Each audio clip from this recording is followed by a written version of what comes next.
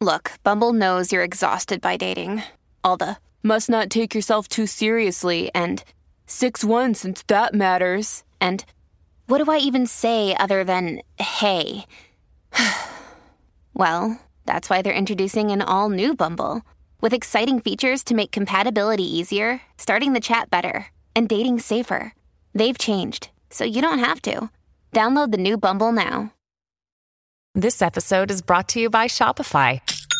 Forget the frustration of picking commerce platforms when you switch your business to Shopify, the global commerce platform that supercharges your selling wherever you sell. With Shopify, you'll harness the same intuitive features, trusted apps, and powerful analytics used by the world's leading brands. Sign up today for your $1 per month trial period at shopify.com/tech, all lowercase. That's shopify.com/tech. Families have a lot going on. Let Ollie help manage the mental load with new cognitive help supplements for everyone 4 and up, like delicious Lolly Focus Pops or Lolly Mellow Pops for kids. And for parents, try 3 new Brainy Chews to help you focus, chill out, or get energized. Find these cognitive health buddies for the whole fam at ollie.com. That's OLLY.com. These statements have not been evaluated by the Food and Drug Administration. This product is not intended to diagnose, treat, cure, or prevent any disease. The COVID-19 pandemic has forced many people to move their lives online. Work meetings, classes, book clubs, and even birthday parties and church services are all happening virtually. It's really kind of miraculous that we can continue to connect with our friends, family, and colleagues with live video technology. However, there are some people that are using this technology not to connect, but to divide. On April 10th, 2020, members of a Filipino-American student organization at San Diego State University were meeting on Zoom when someone they didn't know showed up and began shouting racial slurs. Fox 43 News interviewed 2 of the leaders of the student group, Francis Cadiz and Lana Bautista, about the experience. As soon as we started hearing very discriminatory terms used against us, that's when we started feeling threatened. You could see on their faces the distraught, anger and disappointment. Some were even crying after that because it really was such a big shock to all of us. I felt so violated to the point where I was physically shaking. The act of disrupting video calls like these is called a Zoom bomb, named after the ubiquitous teleconferencing platform Zoom. Often, Zoom bombers are just bored teenage pranksters, causing visual and audio disruptions for laughs, a sort of digital whoopee cushion. But as cases like the SDSU student group show, they can also be much darker. People of color, religious minorities, and addiction recovery support groups have all been targeted by malicious Zoom bombers. Attackers have displayed pornography at children's events, written racial slurs on screen during a black PhD candidate's dissertation defense, and shown Nazi symbols at a Jewish funeral. Through these attacks, Zoom bombers are able to massively disrupt community spaces. But do these attacks, as the word bombing suggests, actually constitute violence? This isn't just a semantic question. Violence, as it is defined by government officials, lawmakers, and courts, is limited and regulated by the police and other state powers. Legal definitions of violence currently center on the use of physical force. If we define violence this narrowly, virtual attacks like Zoom bombings couldn't be defined or punished as violence. But if we define violence too broadly, then government forces could legally shut down, say, the expression of free speech or the organization of protests because they might now be defined as violent. If we don't think carefully about what ought to count as violence, then anything that disrupts the status quo could be defined as violence by those seeking to maintain that status quo. This is Ministry of Ideas, a podcast about the ideas that shape our world. I'm Zachary Davis. This episode examines the complicated answer to a deceptively simple question. What is violence? In Section 16 of the U.S. Legal Code, a crime of violence is defined this way. An offense that has as an element the use, attempted use, or threatened use of physical force against the person or property of another. Johan Galtung, a Norwegian scholar who founded the field of peace studies, theorized that violence was more expansive than this. He argued that violence exists in three distinct but related categories: direct, structural, and cultural. Direct violence is the use of physical force. This kind of violence involves an event, like murder or a fight. Structural violence is a little more complex. This form of violence refers to the systems that regularly deprive some people of their basic needs. Where direct violence is an event, structural violence is a process, often enacted by institutions. For example, for many decades, city governments, banks, and real estate agents conspired together to enact redlining practices that prevented Black Americans from living in certain neighborhoods with greater access to essential services like healthcare and education. The third kind of violence that Galtung describes is cultural violence. Cultural violence is the collection of stories, ideas, norms, and assumptions embedded in a society, which makes structural and direct violence feel inevitable or natural. For example, the belief that Africans were primitive was a form of cultural violence that gave sanction to the African slave trade, making it feel morally acceptable to the people in the societies that practiced it. Direct and structural violence were enabled by a socially constructed cultural violence that made slavery and oppression feel natural, right, and even ethical. Galtung points to cultural violence in many dimensions of society: in the fabric of religion, the secular state, language forms, and the practice of science. This robust definition of violence helps us better understand the complex nature of violence. It does, however, run the risk of leaving us overwhelmed and lost as to how to move in a violent world without ourselves perpetuating that violence. After all, if it's impossible to act nonviolently, and most actions are considered violent, the definition no longer has any use. We can just assume we're all acting violently and have no alternative, which keeps us from actually looking for nonviolent solutions to problems. Many of the great 20th century movements for equality owed much of their success to their nonviolent strategies. We think of figures like Gandhi or Martin Luther King Jr. But given expansive definitions of violence, even their apparently nonviolent movements could potentially have been classified as violent, and thereby violently suppressed. Our dilemma is this: a society needs to be able to balance order and change. If change is too hard, those already benefiting from a given system can use their advantages to maintain and perpetuate unjust hierarchies. If change is too easy, the resulting disorder can make life feel perilous and chaotic. We must balance the twin needs of order and change. To do so requires a case-by-case analysis of the intent of the action, the impact, and the relative power of the actors. This approach is more nuanced and precise and requires us to keep in mind our own biases about what we might consider violence because of our own identities and experiences. It also enables us to make the vital distinction between violence, which we generally want to prevent, and disruption, which we sometimes want to embrace.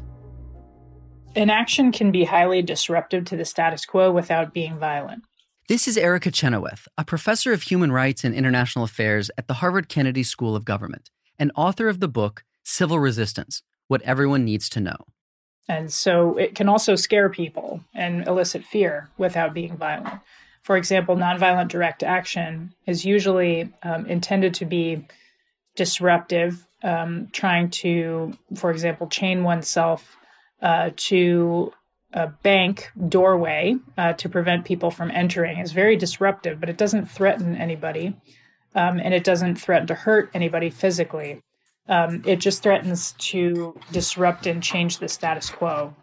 And so that can be threatening. It can be politically threatening, but it doesn't threaten harm to a person physically. Chenoweth believes protests must be disruptive in order to be effective in changing the status quo.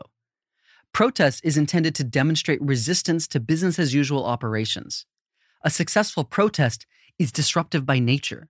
Sometimes we forget that successful protests, like the civil rights movement, were not calm, quiet affairs that stayed out of everyone's way. Rather, effective protesters blocked traffic, staged sit-ins, and led loud public marches to alert fellow citizens and public leaders to the urgent challenges of their community.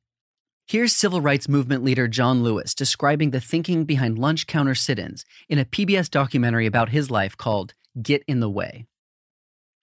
we had to make the point that sometimes you have to put yourself in harm's way.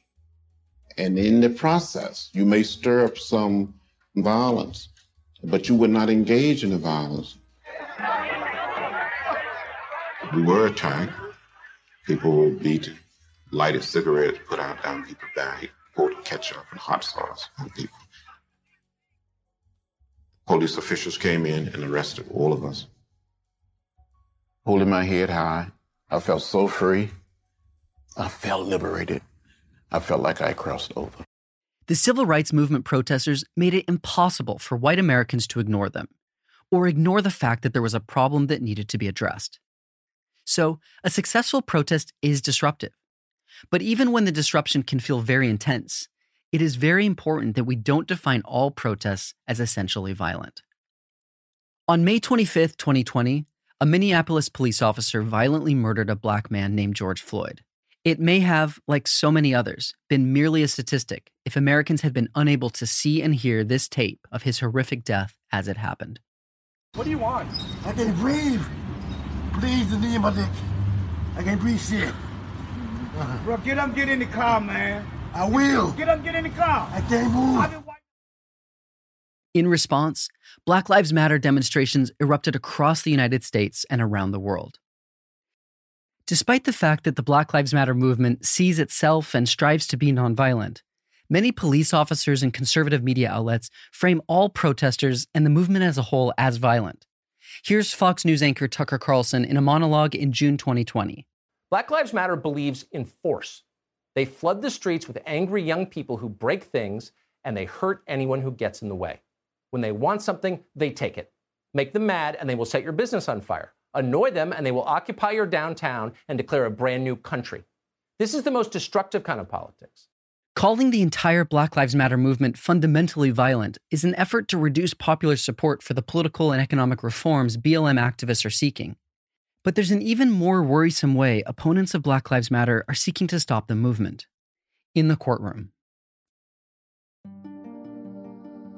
In 2016, 2 Baton Rouge police officers responded to an anonymous call reporting that a black man in that area was waving a handgun while carrying CDs.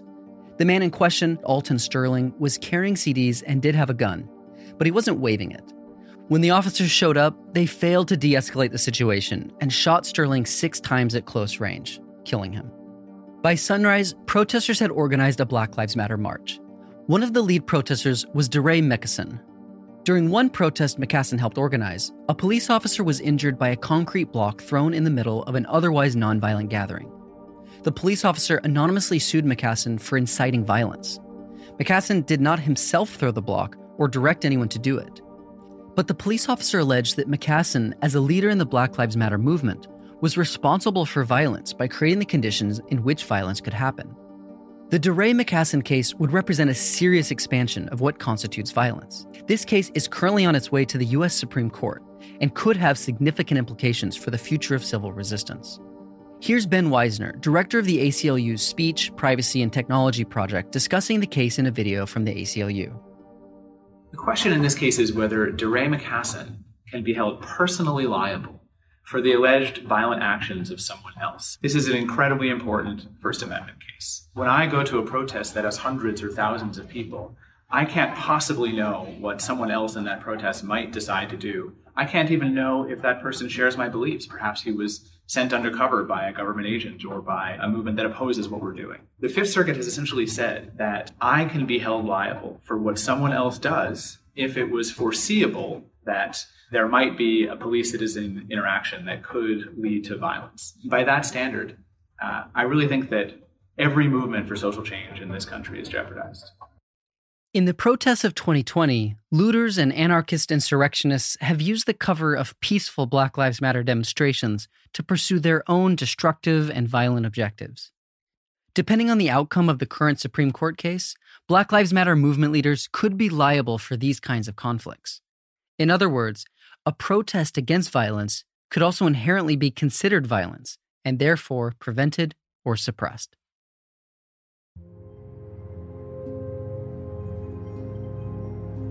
These questions about violence and nonviolence become all the more difficult when we bring the discussion into the virtual world. Since 2015, Ukraine has experienced many waves of cyber attacks from Russia. Here's CBS Evening News reporting on one of these incidents in 2016. Last weekend, parts of the Ukrainian capital, Kiev, went dark. Holly Williams reports that Russia appears to have figured out how to crash a power grid with a click. Nearly 250,000 people lost power in this small Ukrainian city when it was targeted by a suspected Russian attack last December. Vasyl Pemchuk is the Electric Control Center manager and told us when hackers took over their computers, all his workers could do was film it with their cell phones. Besides power grids, these attacks have also shut down airlines, ATMs, telecommunication systems, and compromised the security of personal, business, and government data. These attacks are now so common in Ukraine that many simply aren't even reported on.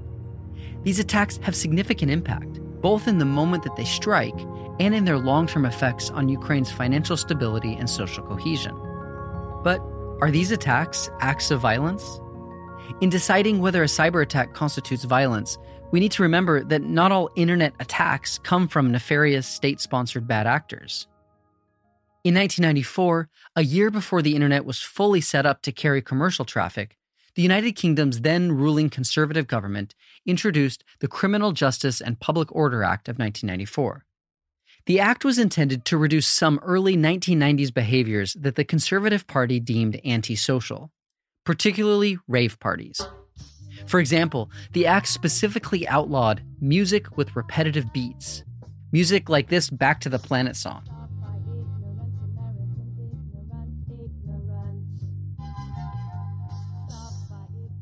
More broadly, the act was intended to curb civil liberties and also to suppress activities or cultural expression coded as lower class. Opposition to the new law was fierce. A group opposed to the act organized the first ever email bomb. In an orchestrated effort, these cyber protesters sent thousands of emails to the government so that they were ultimately able to crash government servers. Like the Ukraine attack, this action was intended to disrupt normal day-to-day functioning of the targeted group. But it was also intended to get the government to roll back these new laws limiting free expression. What is the difference between the Ukraine attacks and the email bomb protest? Considering a different form of virtual violence might lead us to an answer. Zoom bombing is the case when a stranger shows up in your Zoom meeting and does something outrageous. That's Dr. Joan Donovan, Research Director of the Shorenstein Center on Media, Politics, and Public Policy. Taking over the screen and showing nude pictures or pornography, or using the whiteboard function to write racial slurs, or to, take over the host position and mute all the microphones and then say very racist or outrageous, sexist, homophobic things, transphobic things. And usually people use obscenities in that case because it's the most shocking thing you can do on Zoom. It's nudity and obscenities. A Zoom bomb in class is annoying, but a Zoom bomber spewing hate speech during a Black church service is something more serious. These attacks could have long-term impacts on the well-being of minority communities, especially when so much of community life has shifted online. Having those lines of communication disrupted can have serious psychological effects. The New York Attorney General has started asking questions about Zoom and privacy, arguing that Zoom is being weaponized.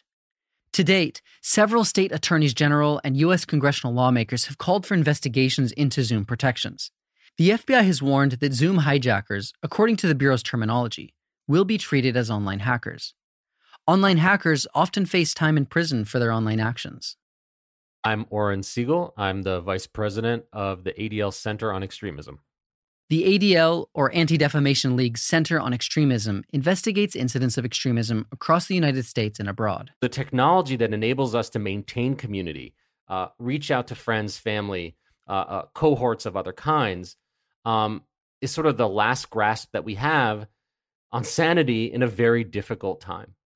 And so what happens when this Zoom bombing occurs is it, first of all, sort of takes people by surprise. They're not sort of expecting it. But then it shatters this notion of like the one thing that we need to make sure that we are maintaining our humanity during a very difficult time is disrupted. And in many ways, that's very similar to some of the experiences people have when they are victims of hate crimes, right? It's sort of out of nowhere, feeling like they're being targeted because of who they are.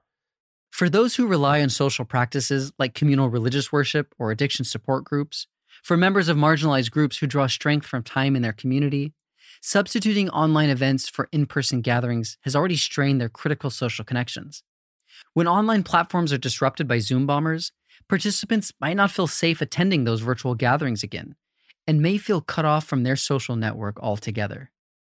Loneliness and isolation can damage both our physical and mental health. Research suggests that loneliness can be more harmful for the body than smoking 15 cigarettes a day. The stress of loneliness can cause inflammation, depression, and suppressed immune response.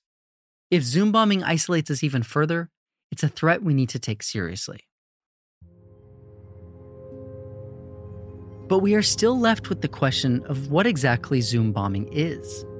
Is it merely a new form of online harassment and trolling? Or does it, on occasion, rise to the level of assault, hate crime, or terrorism? Is a Zoom bomb, like a physical bomb on the ground, something violent? Earlier it was suggested that when deciding whether something is violent, we should consider the intent of the action, the impact, and the relative power of the actors. This last point, the relative power of the actors, is especially important because we want two things from our definition of violence. First, we want the government to be able to respond to actions that threaten civilian well-being. But second, we also want activists to be able to legally protest. In both cases, we need to maintain the distinction between disruption and violence. Taking into account the relative power of the actors can help us know whether an action might be considered disruption or violence. The more powerful the actor, the more willing we should be to consider an action violent, especially when that actor is the state. Let's reconsider a few of the cases we've explored from this perspective. The far more militarily powerful Russia shutting down the power grid of Ukraine in the middle of winter seems pretty clearly a case of violent cyber terrorism. In contrast, the ragtag group of 1994 crime bill protesters temporarily shutting down British government email servers seems more like a case of disruption. And Zoom bombing? The COVID-19 pandemic has caused us to be dramatically more reliant on the internet for work and community. As a result, it has also finally led us to realize that it no longer makes sense to separate the digital world from the real world. The internet is the world, which means that we may want to consider some instances of virtual actions, like Zoom bombs, actions that can cause severe emotional harm and prevent individuals and communities from living and flourishing online, as violence. A different kind of violence than a physical assault, yes, but violence nonetheless.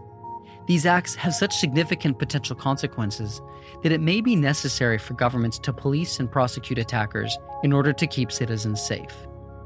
As our lives become more and more entwined in virtual infrastructure and practices, let's remember that the fight for justice doesn't take place only on the streets. The internet is increasingly our shared home, our public square. We should strive to ensure that it is a place where all people, from all backgrounds, can live and gather in safety and peace.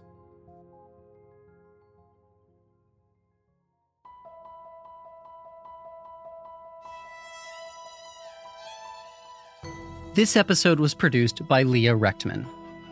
Ministry of Ideas is produced at Harvard Divinity School. It is produced by Nick Anderson, me, Zachary Davis, and Maria Devlin McNair. Sound design and music is by Steve LaRosa. If you enjoy this podcast, you can support us by sharing the show with your friends, subscribing, and reviewing us on Apple Podcasts. For more information, visit our website at ministryofideas.org. You can connect with us in a few different places. We're on Twitter, Facebook, and Instagram, where we're at Ministry of Ideas.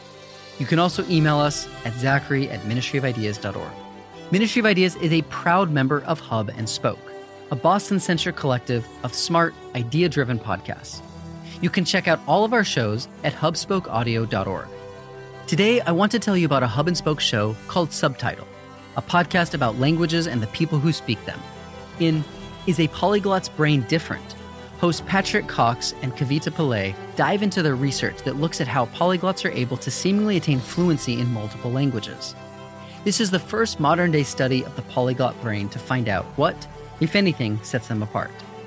So check it out at subtitlepod.com or anywhere podcasts are available. Hub and Spoke Audio Collective.